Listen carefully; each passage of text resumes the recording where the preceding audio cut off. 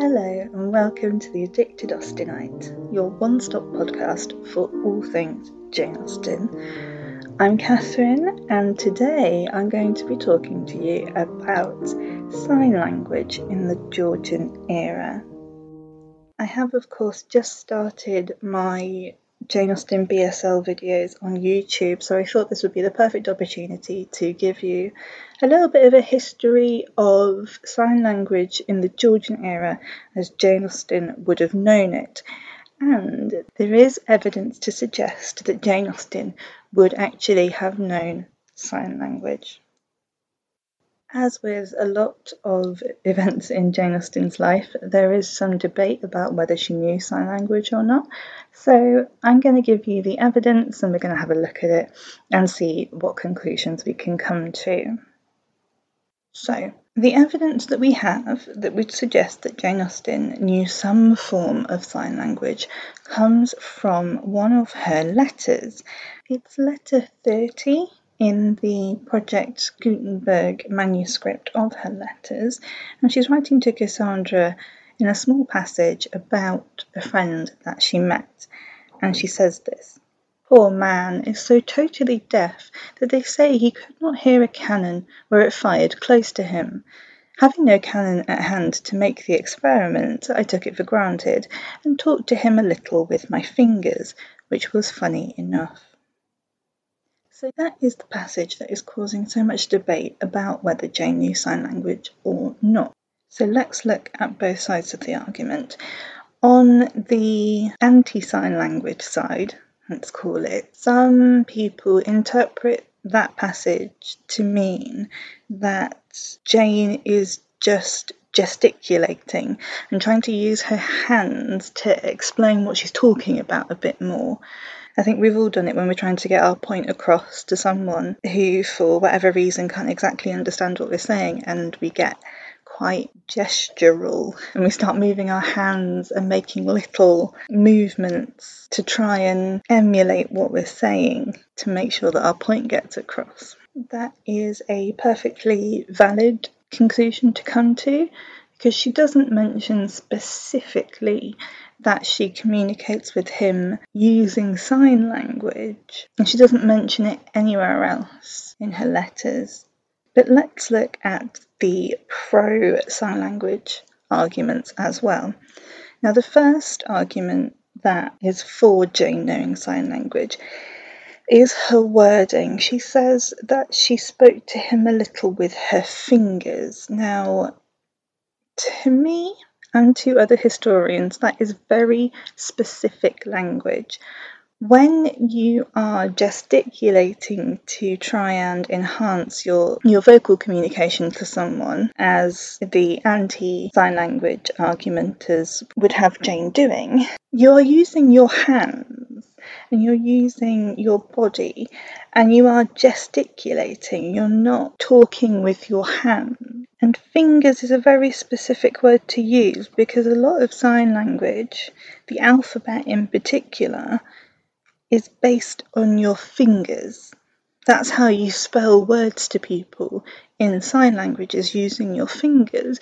So it is a very specific thing to say, when hands would have been a more appropriate word to use if she was simply gesticulating to try and get her point across.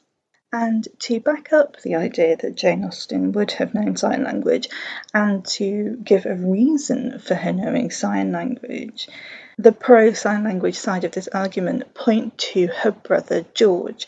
Now, if you can remember all the way back to our episode about Jane's family, I mentioned that there's not a lot we know about George Austen because he didn't live with the family because he was disabled. Now, granted, there's not a lot of information about what his disabilities were, but it is suggested that he was deaf and dumb, so he didn't speak and he couldn't hear people talking to him. And even though George didn't live with the family, we know that he saw the Austens a lot. They would visit him and they would sit with him and communicate with him. So there is every reason for Jane Austen to know some form of sign language or be able to spell words on her fingers so that she can talk to her brother. So those are the main points on either side of the did Jane Austen know sign language argument. I'm going to let you come to your own conclusions.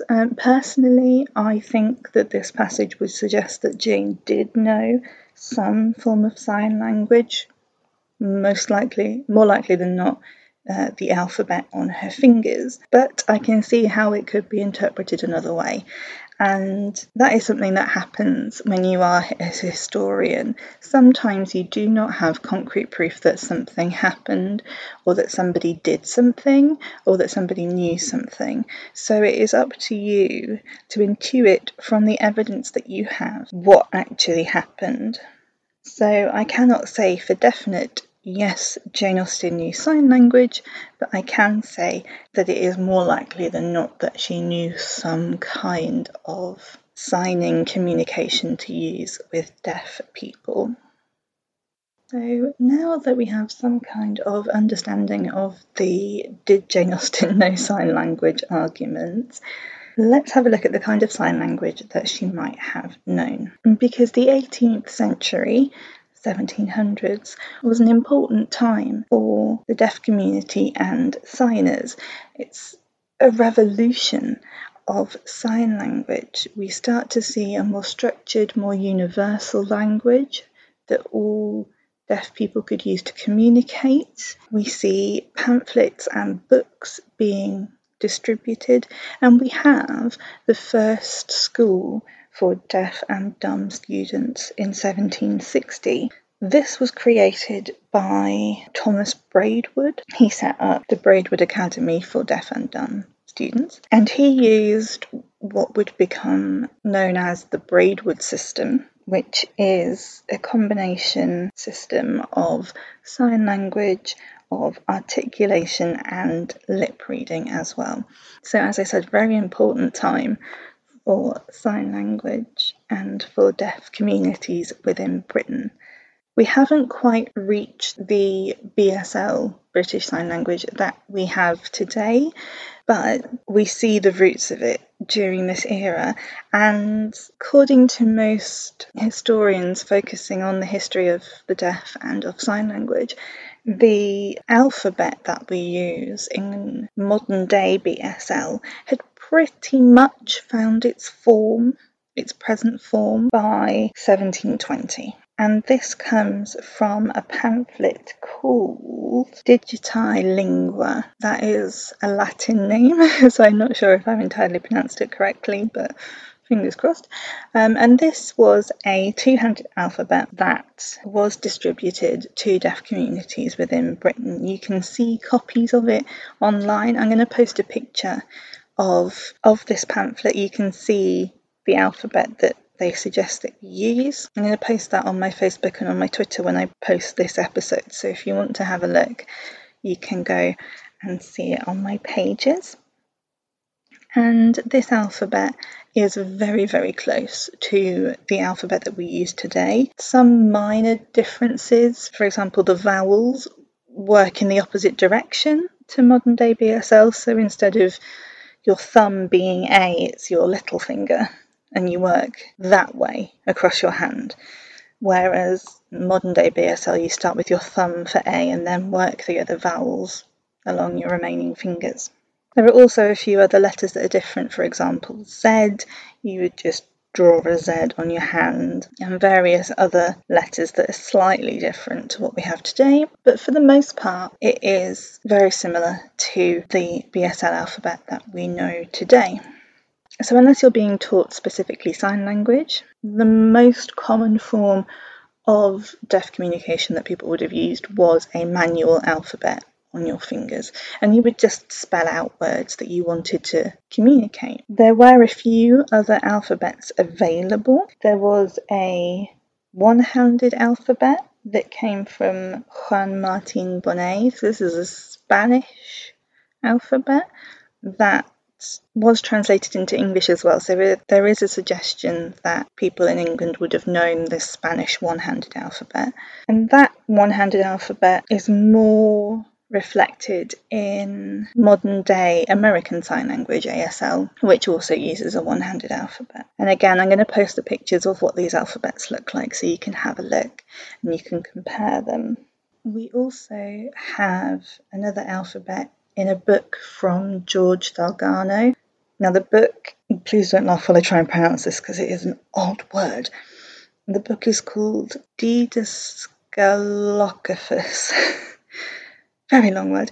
And in it, Dalgarno talks about using signs in his teaching, because he used to teach in a private grammar school. And his alphabet all fits on one hand, and the different joints of your hand and of your fingers is a different letter. And again, I will post another picture of that as well for you to see.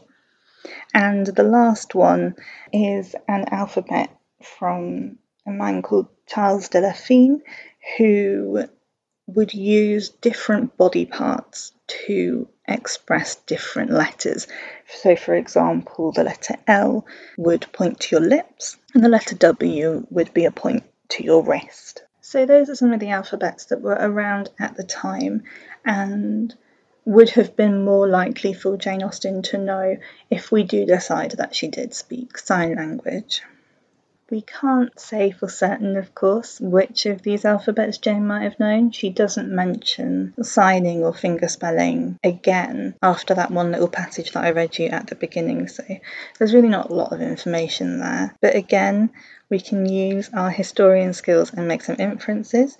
For example, it could be more likely that Jane knew the Dalgarno alphabet. Dalgarno taught in Oxford, and where Jane grew up in Hampshire, she's closer to Oxfordshire than she is to Scotland, where Thomas Braidwood set up his academy. And of course, Juan Bonnet's alphabet was primarily published in Spain, even though we do have translated English copies.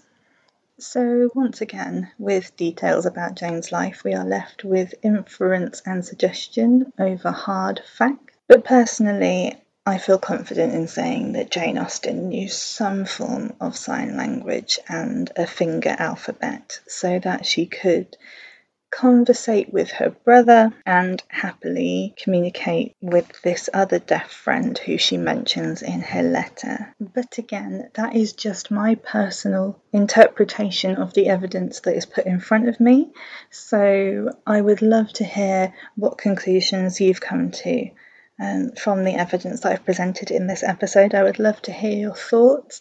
Do you think that Jane Austen knew sign language or not? Drop a comment on your podcast platform, however you listen to this podcast, or you can also find me on Facebook and on Twitter, so let me know what you think about this episode. Thank you so much for listening to this episode of The Addicted Austenite. I hope you've enjoyed it, and if you have, please do like and subscribe and share and all those lovely things that we podcasters really appreciate. I will see you next time for a new episode, and until then, happy reading. Your faithful servant, the author.